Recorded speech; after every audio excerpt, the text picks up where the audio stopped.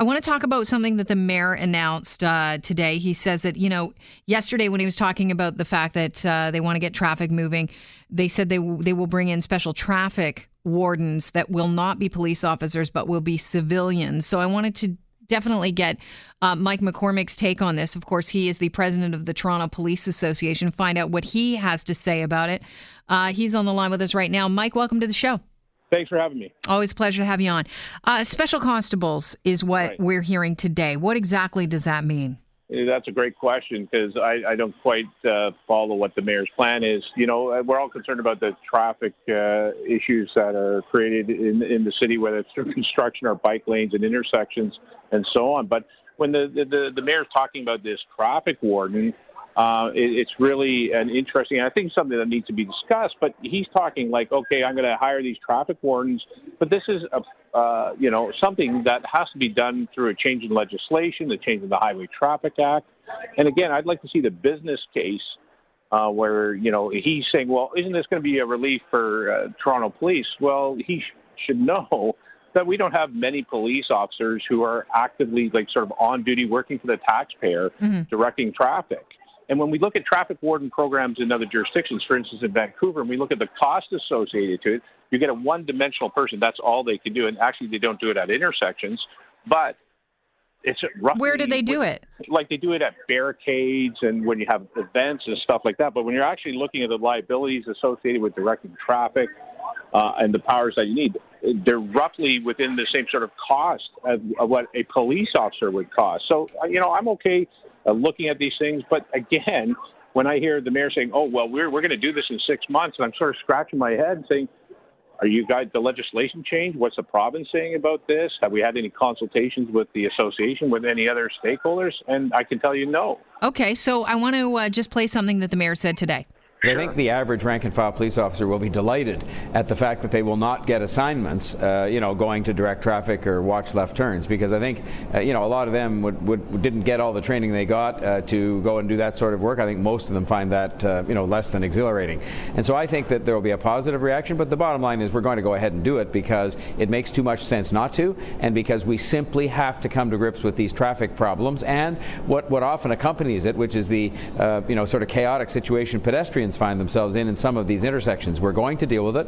I'm determined to do so, and this is one of the means that I think has met with a great deal of positive response from the public, which is to get people, it's back to the future in a way, go back to something that is that works, having somebody to direct traffic in intersections. I'm just picturing one of those, old-timey movies with the guy in the middle of the intersection who goes, Ruga, the crank cars. How are your members reacting to this? Well, I'm sure the mayor has a good grasp of what my members are feeling, but I'm being facetious. No, my members are saying, what?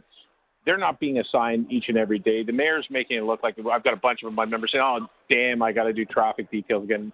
That's not accurate. That's not really what's going on. And as a taxpayer who lives in the city, I want to see my tax dollars used efficiently, but don't start selling me a program like traffic wardens without, we don't want to buy snake oil here. Let's see what it looks like. But apparently they have the numbers on the pilot project, Mike, and they said it works, and if I see somebody that looks like a cop in the middle of an intersection, I'm less likely to pull out at a yellow, not going to lie.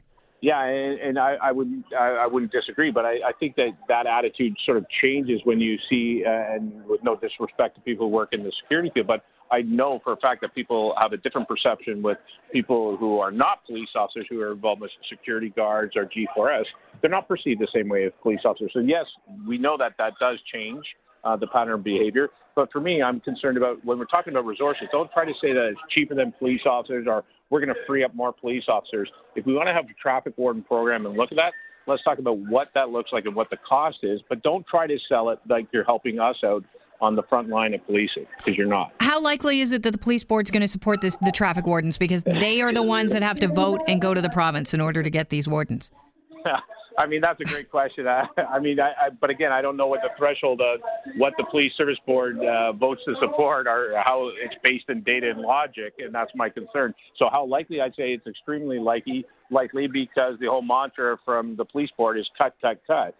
All right. I understand that the dispute, funnily enough, we're moving on to this, that, with despite what you said on Tuesday about the Toronto police officers keeping their baseball caps on and that protest going, you sent out a memo last night to membership that you're going to follow Chief Saunders' desire to be seen, the cops to go back to wearing the uniform. Was your protest successful? What does that mean to the average person?